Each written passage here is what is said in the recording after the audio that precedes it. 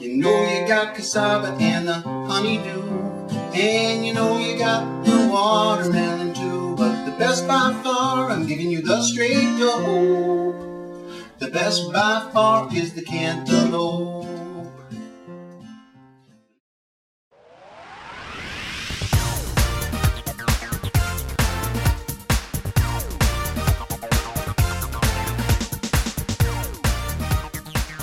I'm Jenny Kaplan. And I'm Lindsay Rupp. 2 weeks ago on Material World, we talked to you about what grocery stores might look like in years to come. We looked at how tech could impact the way we buy food, particularly with Amazon's bid to purchase Whole Foods. This week, we're taking a closer look at the much nearer future of grocery. Specifically, we're going to dig into how the biggest grocer on the planet, Wal-Mart, is working to maintain and expand its dominance. Believe it or not, it all comes back to my favorite fruit, cantaloupe. It's a big item. It's the 10th most popular fruit sold nationwide for anyone, not just Walmart. So bananas is number one, of course, and cantaloupe's number 10, though. It's right behind peaches and right in front of the avocado, the hipster's favorite item right now. That's Matt Boyle. He covers Walmart and the discount chains for Bloomberg. More from him later. Amazon may be the future grocery powerhouse, but right now, Walmart has a firm grip on that title. Grocery expert Michael Ruhlman told us last episode that in the late 80s, Whole Foods and Walmart were the two players that changed the industry into what it is today. Walmart entered the scene in 1988. Overnight became the biggest grocery store in the country. This showed that a department store, like a Target, can also sell food. Drugstores can sell food. When I was growing up in the 70s in Cleveland, you couldn't go into a drugstore and buy a quart of milk. So it represented the first big fragmentation of food retail. The second thing was the emergence of whole food on a national scale. It was so successful, John Mackey actually allowed farmers to grow organic. He showed that there was enough of a market for organic and changed the product that was on our shelves almost single-handedly. So that's where we are now, and it's going to fragment even more as products explode. There were 10,000 products in a grocery store in 1997. Now there's 40 to 50,000 products. America's favorite supercenter actually makes over half its revenue from grocery sales. Here's a quick review of how Walmart got into the grocery business. Walmart was not a grocer to start off with. It was a general merchandise store. Roll into spring with the latest active sportswear from Walmart.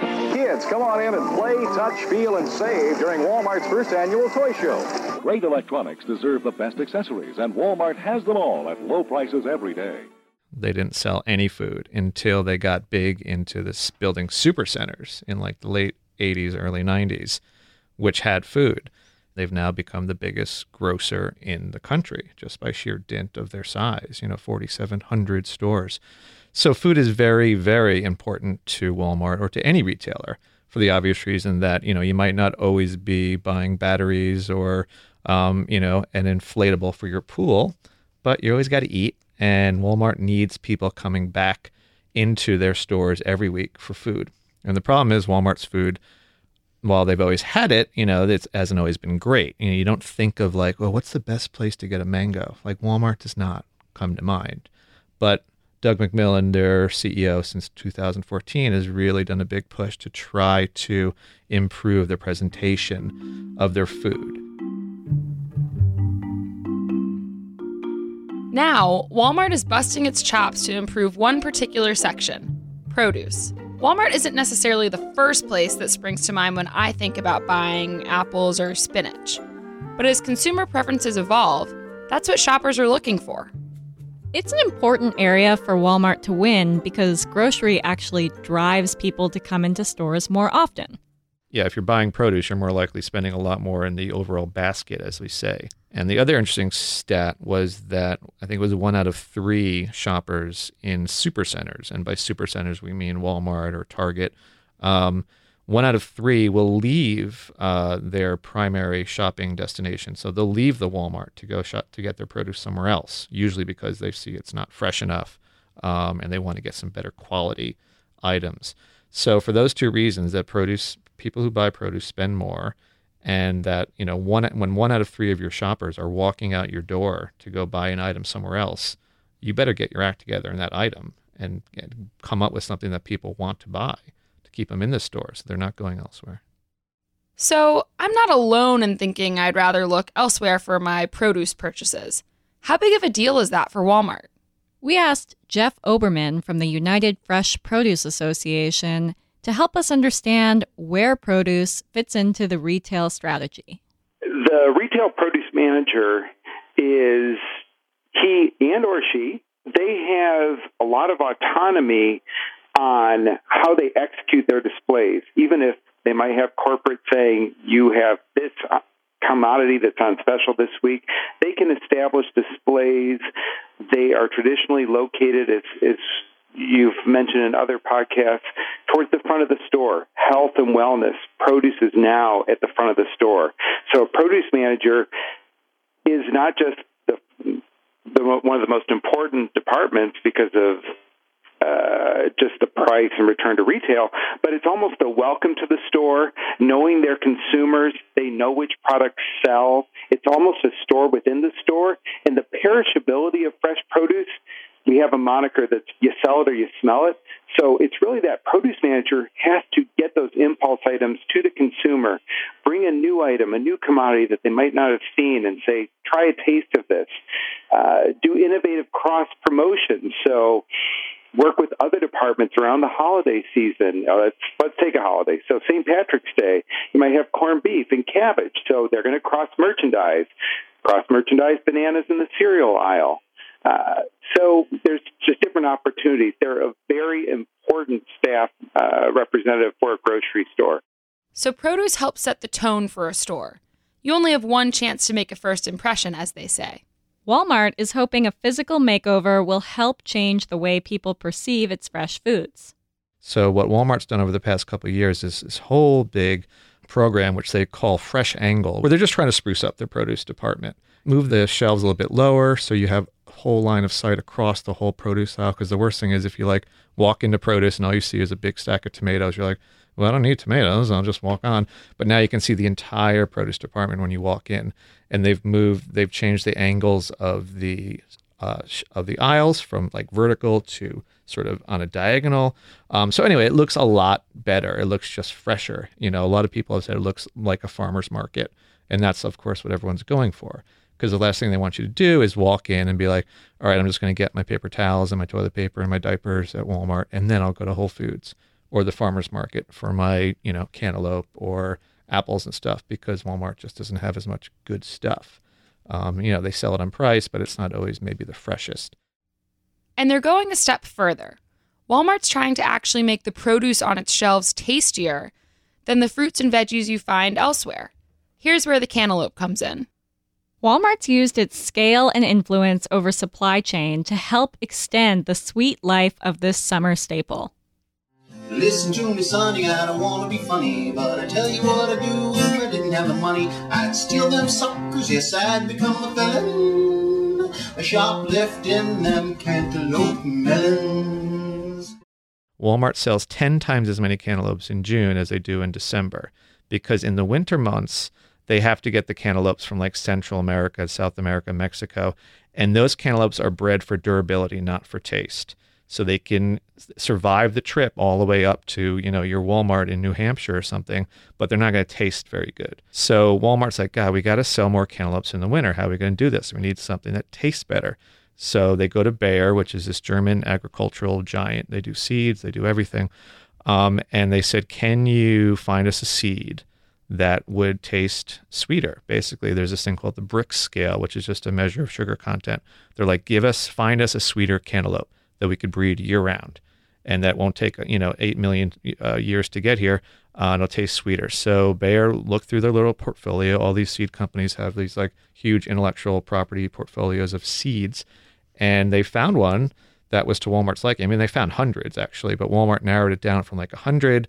Then they tested 20, and Walmart is so thrifty that they actually had employees do the testing, because they're too cheap to do a focus group, I guess, or do these sensory taste panels that everybody does.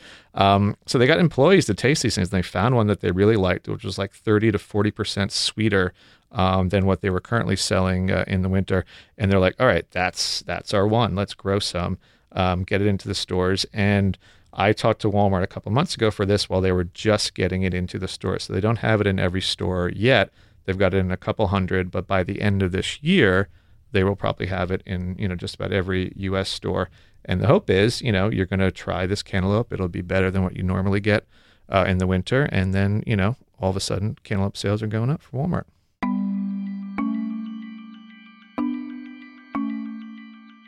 If Walmart can throw its weight around to create a better melon, what does that mean for farmers and other grocers around the country? To find out, we talked with Matt Lally at Nielsen. Produce really is in the driver's seat. And so certainly innovation is one of those opportunities that both retailers and manufacturers are experimenting with as ways to continue to generate new excitement and tie it in with some of those other trends like snacking and convenience. And so that's exactly what we're seeing play out right now across the stores. Any manufacturer, retailer has to start thinking about 5 years from now, 10 years from now, if this shift continues, what is this going to look like? Because there may not be the need for that physical space, at least as much of it, in your traditional stores. And so that's an area where your perimeter departments like produce really could have a key role, because we know that the shift of fresh products to online has been a lot slower because customers still want to have that physical engagement with the product. They still want to have the ability to pick up and look at the apple and make sure that there's no bruising. So if customers are still looking to the perimeter of the department as a way in which they want to physically engage, this could be an area that becomes even more critical in the future as sales and potentially shelf space shift out of the center of the store and open up more opportunity to really expand and evolve the space dedicated to the perimeter of the store.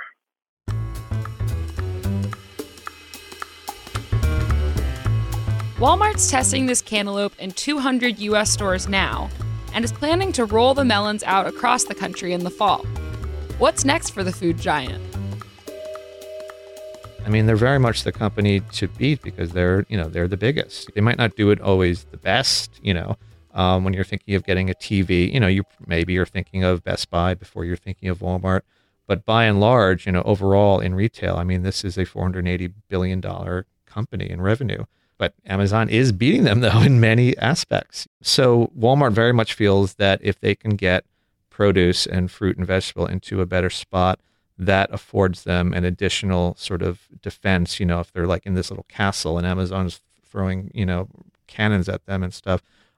Produce is one sort of defensible part where they can be like, okay, well, Amazon can't get us there, or they can't get us there yet. So the guy in charge of Walmart's produce, this very smart guy named Sean Bolden, said that his next trick, he's going to try to recreate the San Marzano tomatoes, which is a specific type of tomato which is kind of known for its blend of sweetness and acidity. I'm not a full tomato expert or connoisseur, but I have heard of them, and at least it's something you may have, we talked in the earlier interviews about branding of produce and about how there's not a lot of branding in the fruit and vegetable aisle.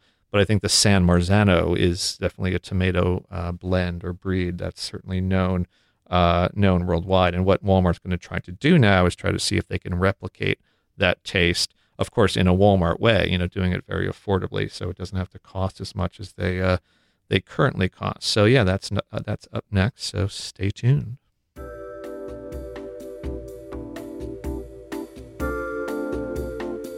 So Amazon's biggest hurdle in grocery is produce, and Walmart is working to make that pain point even more difficult. It's a battle of giants. Luckily for consumers, the challenge is how to make shopping more and more convenient with better products and lower prices. I can't say I enjoy grocery shopping, so any innovations that make it easier for me and other customers to find the foods they want and that make those foods more delicious seems like a major win. Right. Convenience is key and competition is driving innovation. Though that may make it harder for smaller stores to survive, It could also mean 10 years from now, stores like Wal-Mart will be selling all sorts of designer fruits and vegetables. If the industry pushes grocery quality up, makes it more convenient to buy, and lowers prices, that certainly seems like a win, at least for the consumer.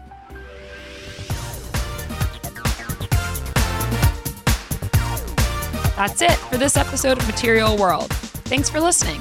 For more Material World, find us on Apple Podcasts, Bloomberg, and wherever you listen to shows like this.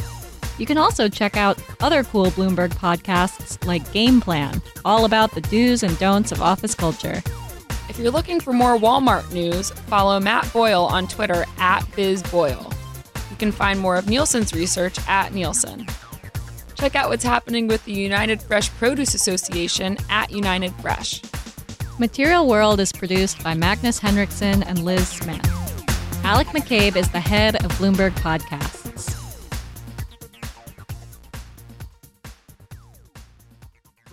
Run to the supermarket, tell the supermarket man to give you a fresh ripe cantaloupe. Not one in the can, don't want no tomatoes, don't want no artichoke. I just want a nice ripe cantaloupe. Don't want no weenies, don't want no jelly beanies, don't want no bananas, no cigars from Havana, no sugar frosted cereal or ivory soap.